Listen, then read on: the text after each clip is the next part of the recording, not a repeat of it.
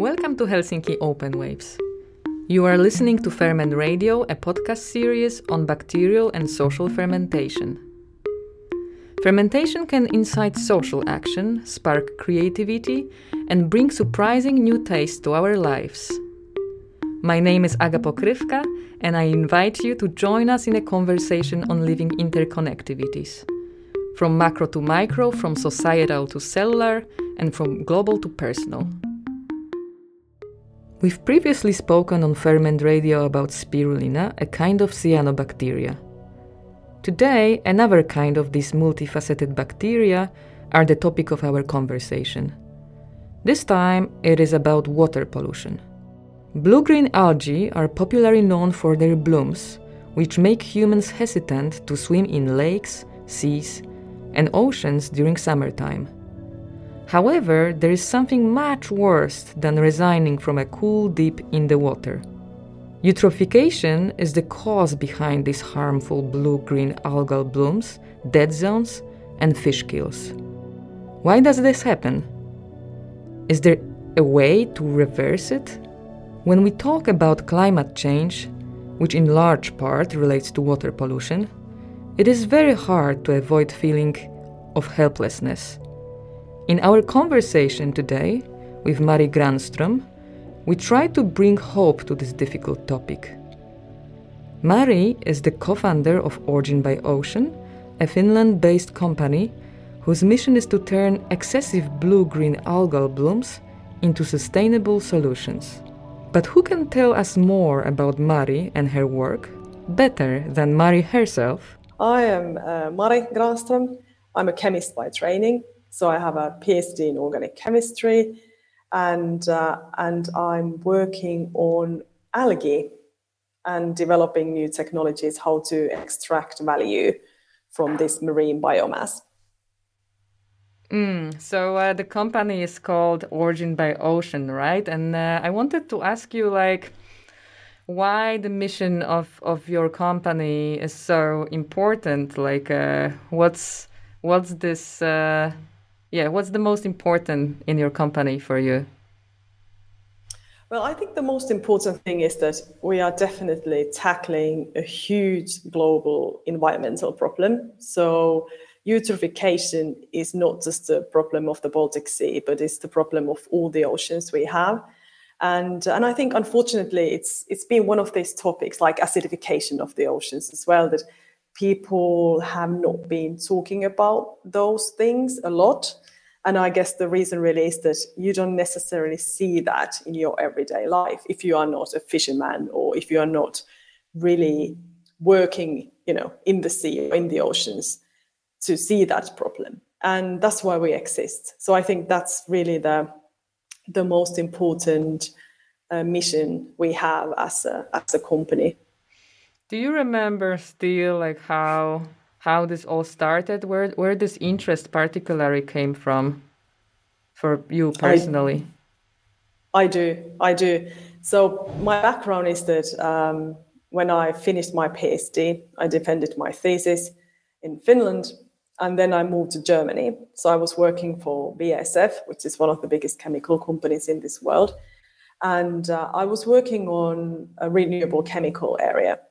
And we were looking at different biomass, biorefineries, new technologies and all that jazz. And I kept going to different locations in the world because I also surf and dive. And I was looking at these areas. And I think what happens is that once you keep going back to the same spot, you start to see the difference. You don't see that if you go to Thailand every now and then to different places. You don't necessarily see the difference, what happens in the ecosystem. But when you keep going back to the same spots, you actually start to see that. And when I was diving, I'm always been highly interested in doing a bit of a biodiversity mapping and seeing how the corals are doing and all that. And I started to see that the places were not the same anymore. And the first signs of eutrophication was happening also in South Asia, not to mention the bleaching, the coral bleaching, which was already a huge problem already 10 to 15 years ago. And that made me think that if we could basically help nature with these problems we have actually created and they suffer from, to create value from this environmental problem. So I started the whole Origin by Ocean idea as a hobby of mine. So I was like scribbling things down in the evenings and like looking into these ecosystems and trying to learn more about why things are going wrong, what are the species affecting it, and how the whole kind of thing is rotating. And then I was thinking that, one day I will initiate a company out from this idea. And then years went, and then became the day when I realized that, okay, now is actually a good time to start. And I just want to initiate this company and see if we can do it. And here we are today. Wow, that's great. You use this word eutrophication, and I would like to ask you to maybe clarify a little bit. What is this process exactly? Oh, that's a difficult thing. In a simple way, that's fine. Yeah, eutrophication means that you have excess of nutrients in the water body. So you have way too much of phosphorus and different type of nitrogen compounds, nitrates, and all those type of species floating about. And then when you have too much of them, things start to happen. And normally the processes themselves, what happens in eutrophication, are extremely difficult to understand because there are a lot of different species taking part in this eutrophication cycles. Like in the Baltic Sea, we have this massive internal nutrient cycle taking place, and there are so many different species affecting it. So kind of like, one comes in and the other one is benefiting from that, and it's going away and doing its own cycle and releasing more nutrients back to this water body, and so the problem is there. And the only way to stop that is to take the nutrients out somehow. Mm-hmm. So these nutrients, they are coming mostly from agricultures or also from other kind of human activity? Oh yeah. So agriculture is kind of the easiest target we have to go and do the finger pointing and say, like, you guys, you are evil. Yes, they share definitely, but they have also improved. We have to remember that. We also have a lot of industrial players still today, also in Finland, releasing their wastewaters into the water streams and the Baltic Sea. So all of these human activities together sum up and cause this problem. So I'm always saying that the Baltic Sea did not create this problem itself. It was actually, us and our actions on land which created this massive eutrophication problem we see today. Mm-hmm. So if I understand well, you are designing the process, how to fetch those. Yeah, what are you looking for? What is this? What you want to take out? Is it like more the substance itself, or the organisms which are overgrown while feeding on those nutritions? Yeah, so there are two things. As I mentioned before, in order to help, let's talk about the Baltic Sea now. In order to help the Baltic Sea with this nutrients problem, is to take the nutrients out. We can't go and just, pick the nitrates or the phosphorus out with our hands. So we have to have some sort of a vehicle where they are attached, if you like. And that's why blue-green algae blooms are taking place in the Baltic Sea, because blue-green algae is a bacteria. It loves phosphorus. Nitrogen for cyanobacteria is kind of it's not that interesting because it's clever enough to take it from the air. But phosphorus is something that it really loves. So when we remove cyanobacteria, blue-green algae, from the Baltic Sea, we actually remove the nutrients as well. So all the phosphorus comes with it when we take it out.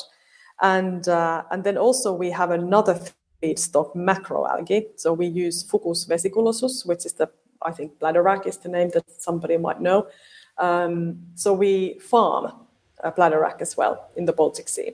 And when we take the bladderwrack out, we also take nitrogen and the other so this one you are farming, and you are able to harvest in a way what is already there from blue-green algae, right? Or you also can farm the blue-green algae? No, we don't farm the cyanobacteria because there is no need. We have plenty in the Baltic Sea and also in the lakes in Finland.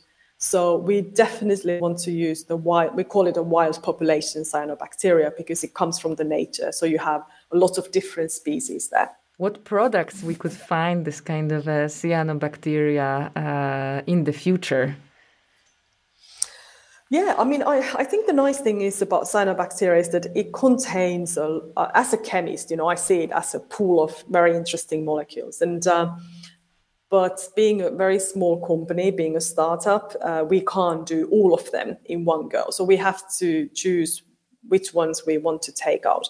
And at the moment, we are focusing on antioxidant, which is acting as a UV blocker in cyanobacteria. So we are extracting and purifying that. Mm-hmm. Personally, I really like cyanobacteria because they are such a multifaceted species, like from inventing photosynthesis through, being like such an ancient bacteria itself. And there is so much research now being made on sending them to space and making of it like a spirulina as a kind of cyanobacteria, space food for deep space exploration. So I think you are adding with the activities of your company to another angle or use of this species. When I was browsing your webpage, I noticed that you are stating there that you are farming blue-green algae in a sustainable way.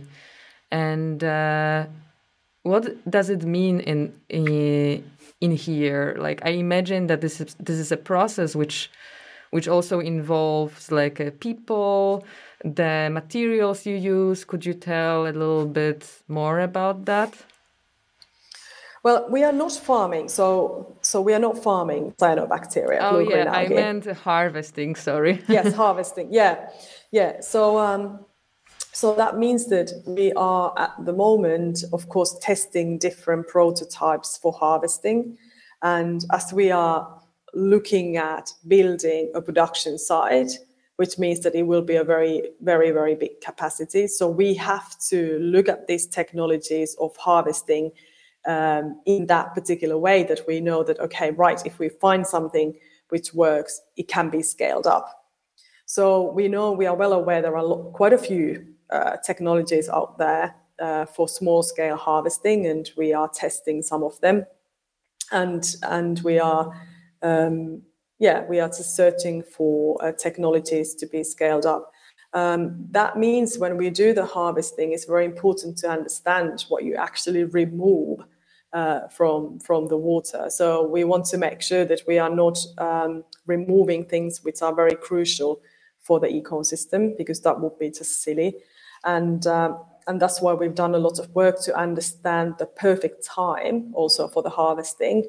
And we have a place where we monitor the water body all the time in terms of the nutrients and pH and all the important information of the chlorophyll concentrations and all that jazz, to understand that what is the perfect window when we can, let's say, I can't say it's like 100% selective, but aim for very high selectivity in the harvesting as well. So that's what it means when we say that we are doing a sustainable harvesting, that we are not just going out there and taking everything what we can, but we also want to do that from the ecosystem point of view, that because it would be crazy, right?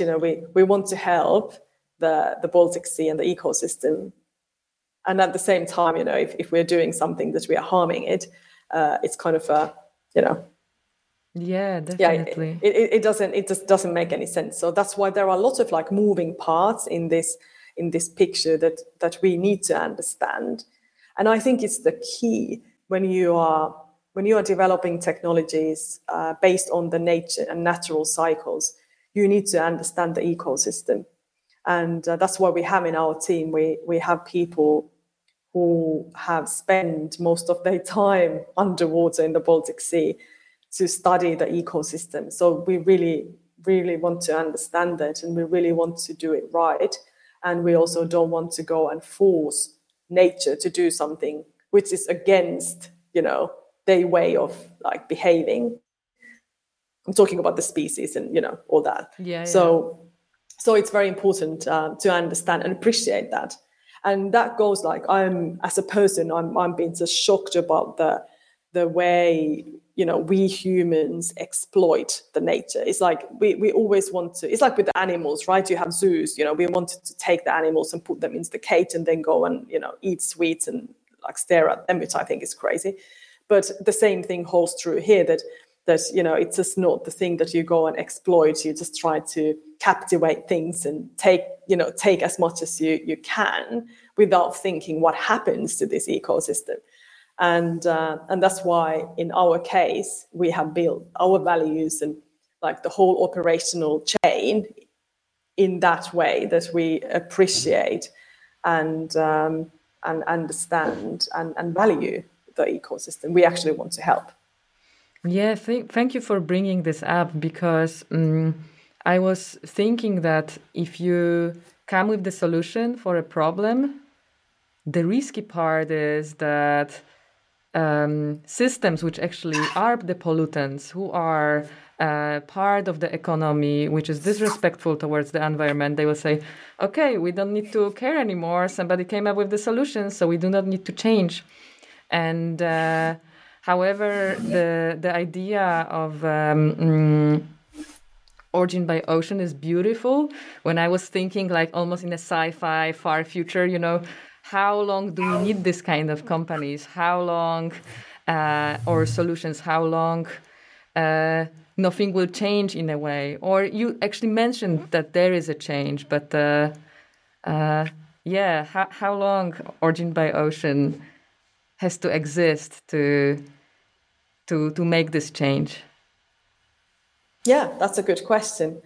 I think I'm always saying that we are not like the superheroes that now we are saving like first the Baltic Sea and then the oceans. Definitely not. We are just a tiny piece of a puzzle, and I think that when we can operate on a larger scale, we will definitely see the change. But the change might be very tiny and only visible for those who can observe it.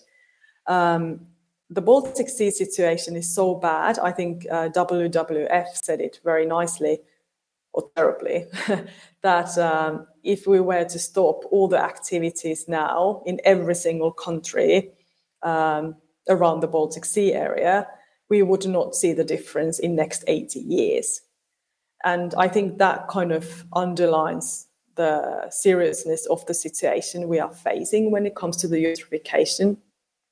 But I still think that companies like ours, we don't have the similar type of a mindset as the big corporations, like the dinosaurs, who've been there for a long time, that they want to make profit every quarter. You want more and more money, and you maybe measure your profitability by looking at euros or dollars or whatever your currency is. But we see that more like we are very elastic and flexible, that when dealing with these environmental problems and turning them into opportunities, for us, the great outcome would be that this particular problem is kind of like, it's not there anymore, it's gone. And then we can move to the next one. And that's the mindset we have. So I don't see that as a risk. I see that as a very positive outcome. And I think that, if this day happens, that would be amazing. Like, we would buy a bottle of Dom Perignon and celebrate that. Like, that would be amazing. Yeah, I was also thinking about the whole idea of cleaning an ocean or the sea from the pollution humans put in there. a little bit, as the system which many cities have, like, that there is a place where we put our trash, then this trash goes somewhere. And it's usually the cities itself or local governments which kind of invest in those systems, or they somehow organize it that it is functional, if this exists, of course. And I was thinking that it's a tricky part, for example, with the Baltic Sea, that in a way trash or these leftovers from other processes go there, but there is no really a system which would take care of it. It's like really like dumping trash into the forest, let's say, and then thinking, okay, maybe the problem is gone. Yeah, absolutely. And I think we still tend to think that we don't do that. When I talk to people, most of the people tell me that no, but this is not true. Like, it can't be true that like industrial players are releasing their wastewaters into the Baltic Sea, or it can't be true that we still have this problem, especially in Finland. People tend to think that we have already sorted out these problems. And it's definitely is not true. And I also think that once you have the problem like we have in the Baltic Sea, that it has actually become a norm that the Baltic Sea is in such a state. So we need to help. Everyone is like investing money into these different foundations and associations to help to improve the situation of the Baltic Sea. But it's such a norm that people are not even expecting to see the results, right? It's one of these things that you try to help, but nothing really happens. And I think we've been in that situation for too long. And I think that we need to do more concrete actions to really help it. It's not going to be easy, definitely not. It's one of the most difficult things is to help water bodies which are contaminated. It's terrible. Well, we can see that with the plastic waste problem, right? But we definitely should do whatever we can. And at Written by Ocean, we try. I also wonder how much the situation of Baltic Sea and its pollution is in a way unique, and it goes farther to like a more business side in a way, what you do, like how scalable is your solution in a way that, is it like all basically global waters, oceans, and so on? Do they deal with a similar environmental problem, or it is much more complex than that? Oh, absolutely, they do. They all share the same problem. The Baltic Sea case is just very different because of the unique ecosystem it has built, because of the brackish water and all the other aspects. But the same problem, the eutrophication, is seen all over the world. In Australia, not to mention China, in the US, it's a massive problem. And also we start to see more invasive species taking over different areas in the oceans, like Sargassum seaweed in Caribbean, in Mexico, is a massive problem. And we are already working together with some of the states of Caribbean to help them with this massive Sargassum seaweed problem they have. So that's why we said from day one that our technology is scalable and it can be used wherever the problem is. So we can take different macroalgae species like Sargassum. They all belong to the brown seaweed group. So we can take all kind of species from there. And same holds true for the cyanobacteria as well. Would you say that eutrophication of the waters is the biggest problems of the seas and oceans? Or it is so complex and so like made of different components that it's very hard to really judge it like this? It's just a combo of everything at once. Well, that's a very political question. Yeah. I didn't mean that, but that's already an interesting comment. Mm-hmm. Yeah, so I think depends. I don't know. Have you watched the Seaspiracy from Netflix? No, I haven't. You should do that. I think it's revealing a lot of different politics behind the oceans. the thing is that it depends what your business is and where you come from. The answer will be accordingly. So if you go to Asia to ask this question, people would say that, oh, it's the plastic issue. And of course, in the Baltic Sea, you would get 80%, I guess, I'm just saying a number, but you would get the answer of eutrophication. And going to Mexico, you would get eutrophication as the answer. So I think it depends what you see. Like, again, I think we only believe things that we can see, which are really, really visual for us. And that has been an interesting question and discussion to follow. What is like the main problem of the oceans today? Is it eutrophication? Is it acidification? Or is it the plastic waste problem? And there are a lot of calculations to show the areas where you have these different problems taking place, or you might have all of them in certain location. So it's not very straightforward, as you can see, but I would still say that eutrophication and acidification are the main problems what we are facing. We just don't, if you don't dive or if you don't spend time in the ocean, you just don't necessarily see them.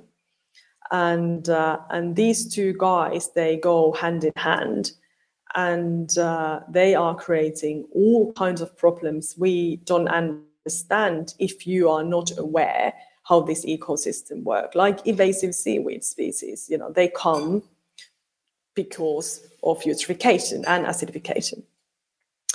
And not to even mention the overfishing, what we've done. So that's not helping the problem either. So there are, oceans are facing a lot of different type of pressures from our actions. And I think we should take all of them very, very seriously. You've mentioned that if you dive, you can see the results of those processes. I don't dive, so I have no idea how does it look, besides, blue-green algae blooms, as we mentioned before. What is this image like? I ask because I think if we talk about environmental catastrophe, it's so often like out of our senses that therefore it is very easy to ignore it. Could you describe this experience of diving and actually seeing with own eyes, like how the effects of eutrophication look like? Yeah, it's very sad. You have basically areas, we call them dead zones, where nothing grows. There is nothing, absolutely nothing. It almost feels like something really bad has happened. Like, when you enter a town that used to be a happy, community and very lively and all that jazz, and then you go back after war and you can see that there is hardly anything left. And that's the feeling, like there is nothing, there is no... There is, I don't even know how to describe that. It's just a very sad view and a very sad feeling. You have a lot of different slimy algae maybe growing somewhere. You can even smell the sulfur and all the other. That's very interesting. Yeah, it's like a anaerobic composting process taking place. It's murky and it's not very happy place. It's not definitely that. And if you dive somewhere where you have a lot of beautiful hard corals, you can see that the bleaching has taken place. So all these like beautiful colors you used to have, they are more or less gone. They are white or grayish. And then you start to see that the corals are very tiny, and there is just a lot of like a massive amount of coral bits lying on the sea floor, and you hardly have any fish there anymore. It's just very, very sad. So bleaching is also an effect of eutrophication, right? The bleaching comes from the carbon dioxide problem. So more CO2 we produce, more CO2 needs to be absorbed by the oceans. So the oceans are actually helping us to have oxygen, and they are helping us to get rid of all that CO2 we are producing every minute. So when the CO2 gets dissolved into the water, it gets acidic. So the pH goes down. And all the corals, hard corals, and all kind of shells, species having shells, they are calcium carbonate. So what happens is that this acid is actually eating away or dissolving this lime, and that's why you see that problem. So everything dies. And that's why you need to have, I mean, that again, we come back to this ecosystem, that's why you need to have these certain like macro algae types like kelp, or in the Baltic Sea, it's fucus, it's our bladderwrack, absorbing this carbon from the water body. So again, helping the water body to get back to the normal pH by taking the carbon. So that's why they are very, very important species in this ecosystem. And as you can see, like all these different species in the oceans, they have a certain role. They are there to do something. So there is no such a thing that, okay, let's just get rid of these guys, whoever they are, because they are not needed. I mean, we humans don't understand that it's very important that they are there and they do their job. So that's why I'm a bit concerned to see that when this whole seaweed industry started, that people started to harvest widely grown kelp, and I think it's not a good thing to do, because the kelp forests are very important parts, especially in this acidification system. Yeah. I have to say that if I would not ask you this question, how the dead zones look and so on, the general message of what you do, I find very positive, especially in the light of the whole conversation about climate change and climate crisis, which is usually like, okay, we cannot do anything else. Just, what happened. There is not much to change. I mean, often this responsibility is pushed on personal choices, like, I don't know, I will stop to eat meat or whatever else. But I don't know, even if I browse your webpage, I find it very positive, even like surprisingly positive, I would say. So, I think it's very interesting. Is it something you've been aware of, or to like deliver the good message? Oh, yes, absolutely. And the thing is that I think what we do is such a good thing. It's such a positive thing that we want to tell people that, you can do good things. You can do good things to help the ecosystem. And in our team, we actually have a very good vibe going on all the time, because I think we get energized from this fact that we actually do. So we are not doing finger pointing. We are not talking politics. We are not trying to find the bad guy, like who caused this problem. But we are actually focusing on helping and doing something good. And I think that's really that's the driver, like that's the driving force to do the work what we do. Yeah, we are extremely positive. What kind of reactions you've met so far when people, I don't know, hear what you do, and are they thinking like, oh, that's an amazing idea, or oh, you dreamers? Yeah, I think it depends who you talk to, or you are crazy. That's maybe the third thing what we heard. So when we started, so we've been only operating like in the lab area now for a year, and we have achieved amazing results, I have to say, and people are starting to trust us more. So they see that, okay, like those guys are actually doing what they said.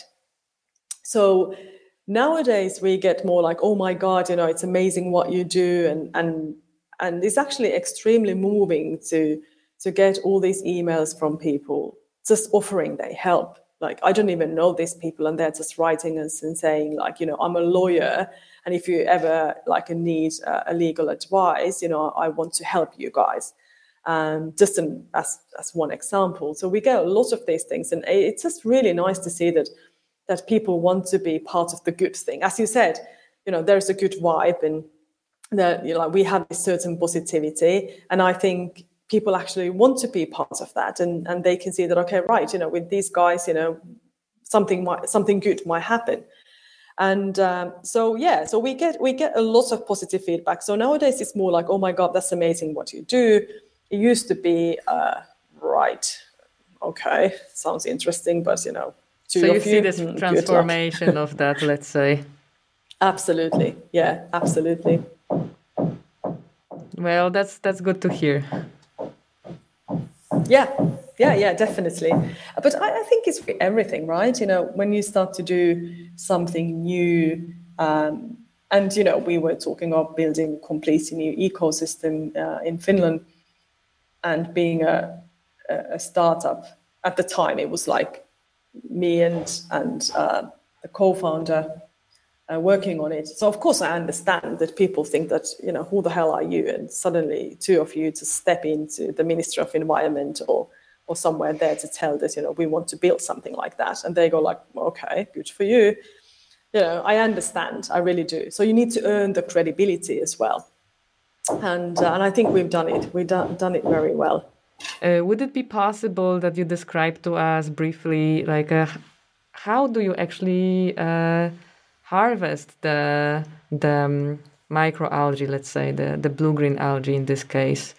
Is it something very complex? Like, is it in the deep waters? Is it in the shallow waters happening? Is it underwater? Is it just close to the surface?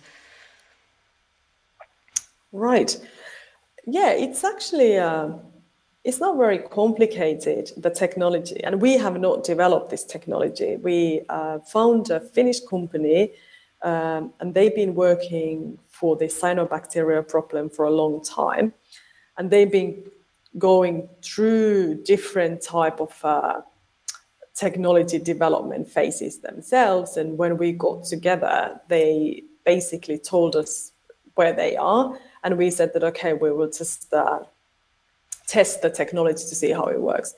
And the technology works fairly straightforwardly. So you have the main action is filtration. So you filtrate the water through a certain type of filtration cloth, and it has the right porosity. So your cyanobacteria or the blue-green algae will be stuck on this cloth, and then you just remove that by vacuum. So it's basically like a sieve, let's say. Somehow you could call it that way. Yeah.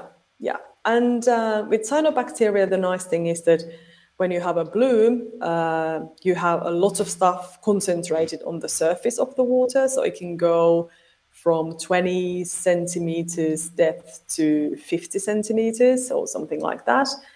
So you operate on fairly shallow waters, and then you just collect we call it a porridge, because it really, like, when you have a high concentration, it's almost like a porridge. So it's fairly easy to harvest when you have it concentrated like that. So that's when I was just mumbling before about this, understanding the ecosystem, the right window for the harvesting and all that. So that's a big part of it. All right, so it's very seasonal in a way, that you do not do it all year round, but actually when there is like a proper time to do so.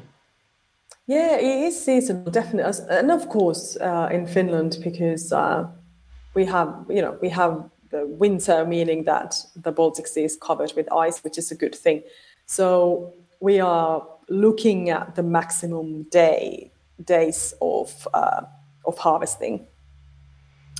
So our season actually started now. Yeah, this is what I mean. Like, wow, so it will start to be very busy now. Oh yeah, definitely. Yeah, summer is always a very exciting time for us.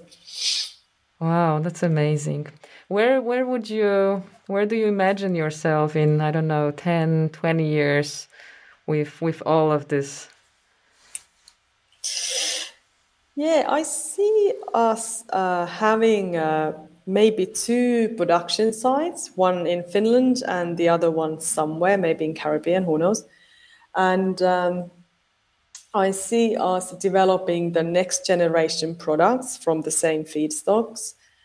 And I somehow see that we still have a very good vibe going on, and I think we are as excited as we are today, discovering new things from these amazing feedstocks, and I think we might be able to see, some first results for better water quality. Let's put it this way.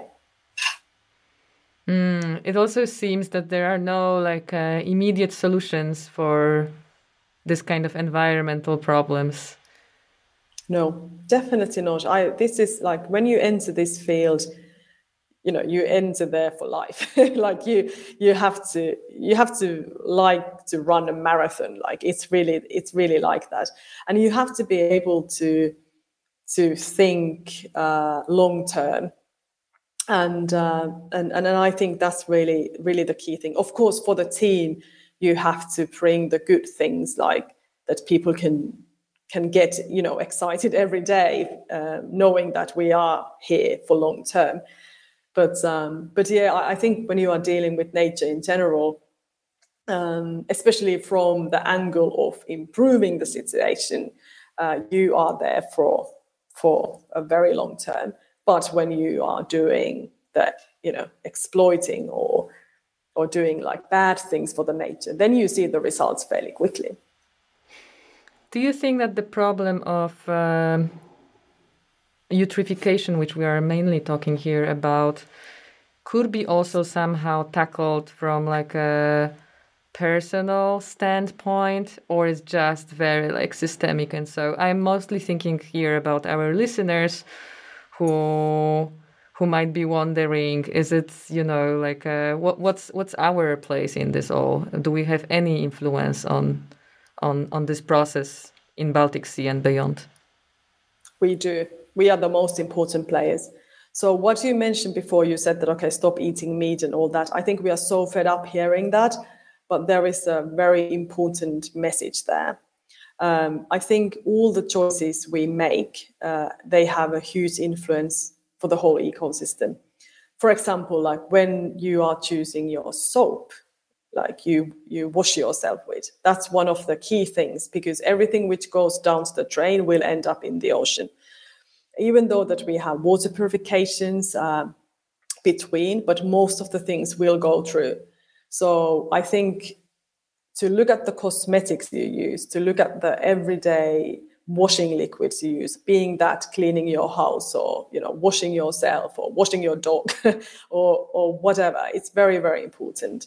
And to pay attention for water usage as well, it's very important. In Finland, we are very lucky to have all that water, as we always say, but it's not there forever. So that's also very important for the oceans, is to have, like I always tell people, to have moderation in everything. It's just it's a good start to start thinking like, what do I actually need, and do I need to have all that? And it comes to the textiles, it comes to the clothes you buy. If you buy, I'm always saying H&M €5 t-shirt, which was produced somewhere in Asia, and they've used a dyeing process. So the dyes and all that waste ended up in the oceans. And so, yeah, we are the key players here. It would be too easy to go and like do finger points and say, well, it's not me, but it's, it's those guys. But no, it's all of us. And regarding the, I don't know, like cosmetics, soaps, cleaning stuff we use at home, so what is something which is like we should really avoid for as much as we can? What is the ingredient which is the most harmful? Well, I think we have gone away from very harmful ingredients, luckily. So like a phosphate, we stopped using those a long time ago in Finland. So that's a very good thing. But just to think that, do you actually, like when you look at the ingredient list of certain cleaning products, I'm always asking, of course, I'm a chemist, so I understand what they do, but you don't have to be a chemist to understand. You can just think with the common sense that, do I actually need to have all of these ingredients? Or would I be okay just to have 3 that you get the effect anyway? And it's the same thing with, I think, the washing up liquids. That's my favorite topic. I always start with that, and then I can't never stop, but I'm trying to be short. So it's just the thing that they use a lot of surfactants because we are so used to having these bubbles and to get this foam. And we were taught that more foam you have, better efficiency you have in cleaning. But this is not true. But it's just the way we were taught. And that's why I always say that when you buy these eco-friendly, biodegradable washing up liquids, they don't behave like that, but they do their job. So you just have to find the right ones. It's a bit of a jungle out there, I have to say, at the moment. But it will get improved and it will get better. But I think it's just a common sense to really think that what you need. So basically, like the lesser ingredients or components are, let's say, in a soap that could be seen as better, right? Yeah, okay. Absolutely. Because if you think, like in the old days, how the soap was made, they didn't have all these ingredients. That's it's just true. That you need it's probably like 2 or 3 things, right? That's it, exactly. If you think that you have the fat, you need the fat there. And then you need to have some sort of a base. So you have to have an alkaline solution. And that's it. And then you just, you form it. So I think that going back to the basics is actually a very good thing. Like to learn from the past how people used to do things, you can actually learn a lot. I'm not saying that we all have to go back to like how people lived in 1920s or something like that. But I'm just saying that there are certain good things that we can also, take up and start using them. Let's definitely keep in mind all these precious thoughts Mari shared with us. From the soap one should prioritize to use, to understanding that climate crisis goes beyond our direct experience. It might show underwater or in faraway places. And it is much more serious than skipping a swim in the sea or lack of snow in the winter. Climate crisis is a very complex problem, and simplifying it just makes it worse. If you would like to know more about the show, listen to this episode again, or find previous episodes, please go to helsinkiopenwaves.com or fermentradio.com. You can subscribe to this podcast on Spotify, Apple Podcasts, and more. I'm always looking forward to hearing from you at hello@fermentradio.com. Ferment Radio is broadcast by Helsinki Open Waves, supported by Culture of Cultures and produced by Super Eclectic. Thank you for listening, keep fermenting, and stay tuned for the next episode of Ferment Radio.